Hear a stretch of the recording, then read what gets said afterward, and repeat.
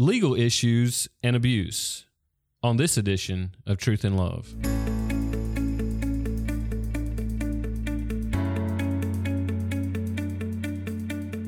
I'm Dale Johnson, and you're listening to Truth and Love, a podcast of the Association of Certified Biblical Counselors, where we seek to provide biblical solutions for the problems that people face.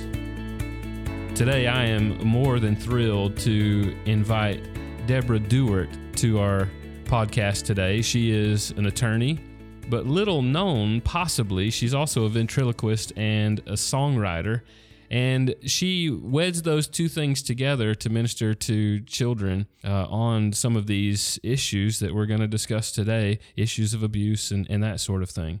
Deborah, your ministry has been so important, and I think in the days that we are moving ahead, your ministry is going to be all the more important because the church is going to face some major legal issues in our country, and we're going to need to be very wise in the ways in which we approach some of these issues. One of these very topics we discussed at our annual conference this past year, of which you were involved, and you gave a breakout session on this topic, and we need to be discussing some of these legal issues. One of those that we see very prevalent in our culture right now is legal issues regarding abuse. Deborah, if you could just explain for us some of the things that we should be paying attention to as a church and counselors in particular on how to think through issues of abuse from a legal perspective. Every single state has a child abuse reporting law. And each state is a little bit different. So it's very important that you know what the law says in your particular state and that you have a local attorney that you can call for questions. So if you're counseling someone and you have a reasonable suspicion that there's some child abuse, probably you have a reporting obligation. So you need to know your state law so you can properly report. I have an informed consent, a generic form that I recommend at these conferences that can be modified accordingly for whatever state you're in. And a couple of things that I cover there require some comments as far as abuse is concerned. One of them is confidentiality. Of course, you don't want to go and make your counselee's problems known outside the counseling room unless there's a real need to do so. But people need to understand there may be a biblical obligation, like when there's a Matthew 18 issue, or there may be a legal obligation, such as child abuse reporting. So that's one area. The other thing is biblical dispute resolution. I always recommend that Christians don't sue one another. The Bible warns against that. So I include a section in the informed consent that if there's a dispute between the counselor and the counselee, that it will be settled within the church and not in a secular court. But this is an exception to that. If you are aware of abuse, you really cannot keep that within the church, but you can cooperate with the authorities. We actually had a seminar at one of these conferences one time by a pastor, Bob Needham, several years ago, and it was about how to go about cooperating with those secular authorities and actually helping make their job easier by counseling people biblically and holding them accountable within the church. Now, you mentioned that it's important for us to know some of our state legislation relative to this issue of reporting, and I think that's a very important comment. But for those of us who don't have legal minds and we're not really certain about how all the legal system works, what are some places that one of us as a counselor could go to find out our state legislation relative to reporting laws? Well, that's a good question. First, you need to have a local attorney on speed dial. That's one thing. Find someone, maybe a family law attorney who's a Christian. But there are some excellent resources out there. And one of them that I've recommended at my seminar is the Church Law and Tax Report. I can't say enough good things about them. They have actually some resources specific to sexual abuse. They have a resource that can be downloaded that gives a summary of the law in each state and the phone numbers and web resources to access so that you can become better informed.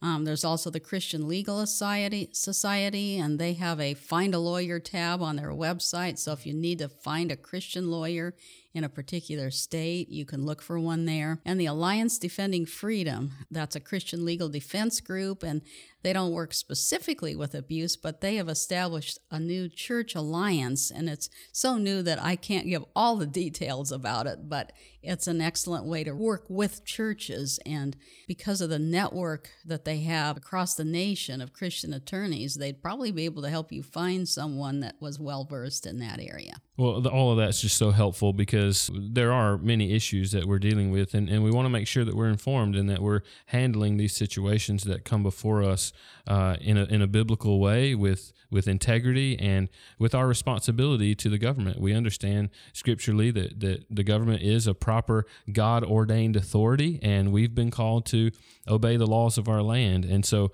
those things are really helpful. Now, Deborah, I also, while I have you, I want to talk about maybe some of the other issues that we see. Certainly abuse at this particular moment is on the top of our mind with all the things going on in our country. But there are some other things that are coming down some of the legal pipes as well that we need to be paying attention to that the church may face. And you've mentioned before in conversation some arguments that were made before the Supreme Court and some decisions that have been made as well. One of those was relative to crisis pregnancy. Can you talk a little bit about that? Yes, and I wrote a friend of the court brief in that case. California passed a very burdensome law that affected the pregnancy resource centers in that state. The ones that are licensed to provide ultrasounds, they were going to be required to give women information about free state-funded abortions and contraception and other such things, contrary to their mission. And these centers that were not licensed to provide things like ultrasounds, they were simply required to provide a statement about not being a licensed medical facility or not having a medical professional on staff, which doesn't sound as bad, except that it had to be on everything, every kind of advertising, and depending on the county, it had to be provided in more than one language. So in Los Angeles County, for example, it would have been required in 13 or 14 different languages. So they couldn't even put up a sign that would say, "Choose life," without this disclosure that would actually drown out their message.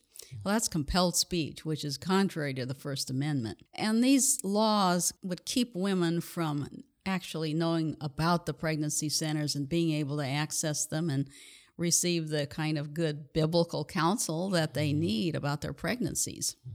Yeah, and there are many other issues as well. We talk about religious liberty, and we see that has arisen to the top of conversation even in the past several years. And we're facing a situation where the churches are going to be affected by some of the issues that are coming before the Supreme Court relative to religious liberty. Yes, and not only churches, but people sitting in the pews are too. With the issue with marriage, with the Supreme Court having redefined marriage for legal purposes, it's important for churches to have good governing documents, bylaws, and articles and policies for use of their facilities, and to put a religious fence around those things about what they will or won't do. And of course, at the same time, we want to show compassion for people and help people who are struggling with those issues. So, it's a fine line to walk, but it's very important.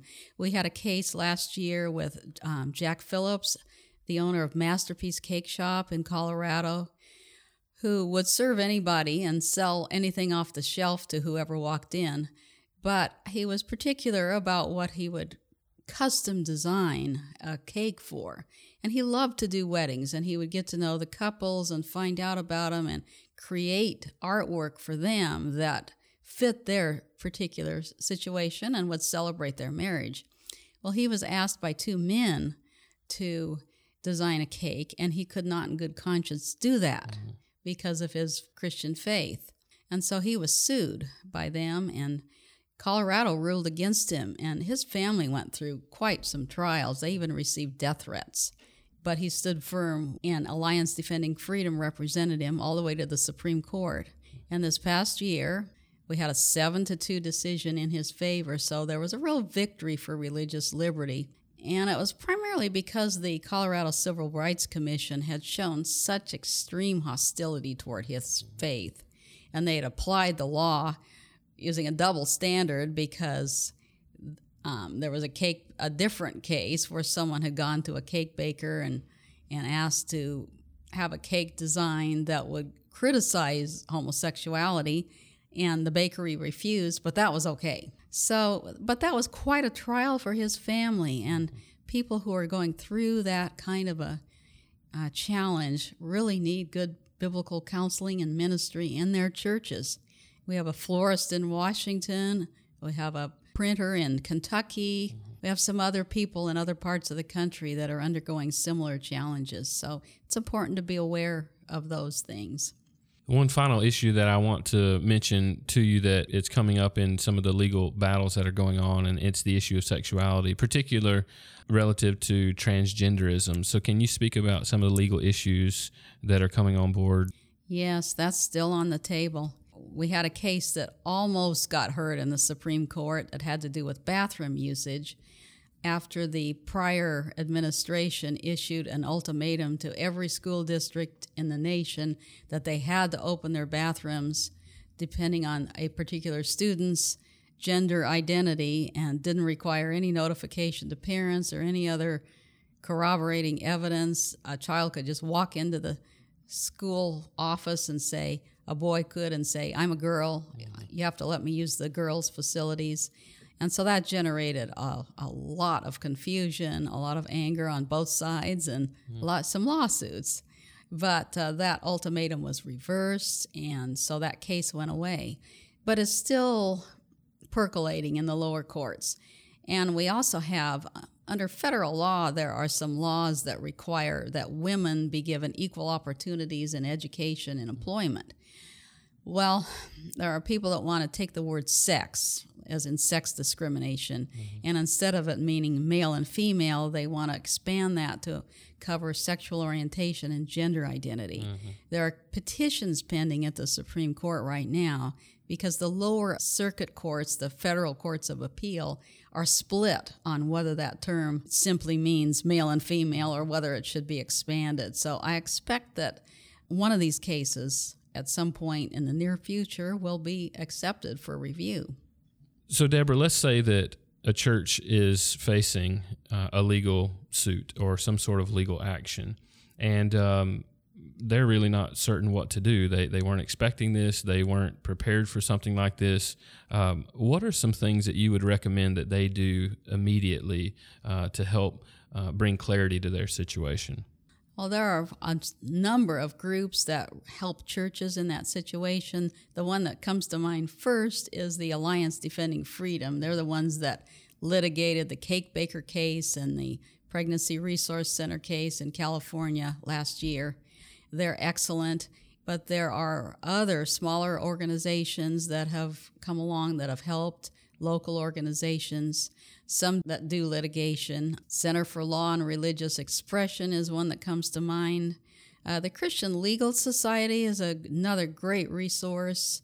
They don't usually directly do litigation, but they would be a good resource to find someone who would, or look in your particular state. There's a family policy council in every state that would help with some resources.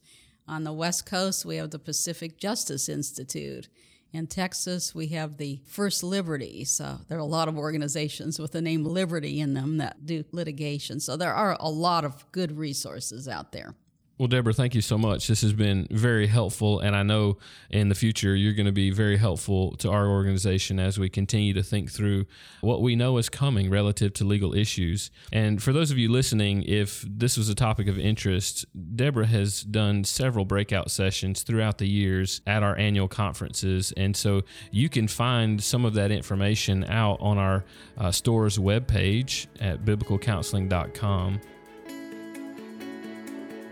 You're listening to Truth in Love, a podcast of ACBC. I want to remind you of a very important resource that was launched at our recent annual conference. It's what we're calling the Counselor's toolbox. And for those of you who commit to donate $40 a month, we are partnering with you to send you a resource every quarter. So 4 times a year, we want to encourage you with biblical counseling resources. It includes a companion guide and also other little resources that will be useful to you in your counseling ministry. We want to continue to encourage you and the work that you're doing, keeping you up to date on all that's going on in the biblical counseling movement, and continuing to encourage you in the ministry in which you're involved. We're so thankful for all of you and your partnership, and we hope this resource serves you well. Now, you can find out more about our Counselor's Toolbox and our other resources by visiting us at biblicalcounseling.com.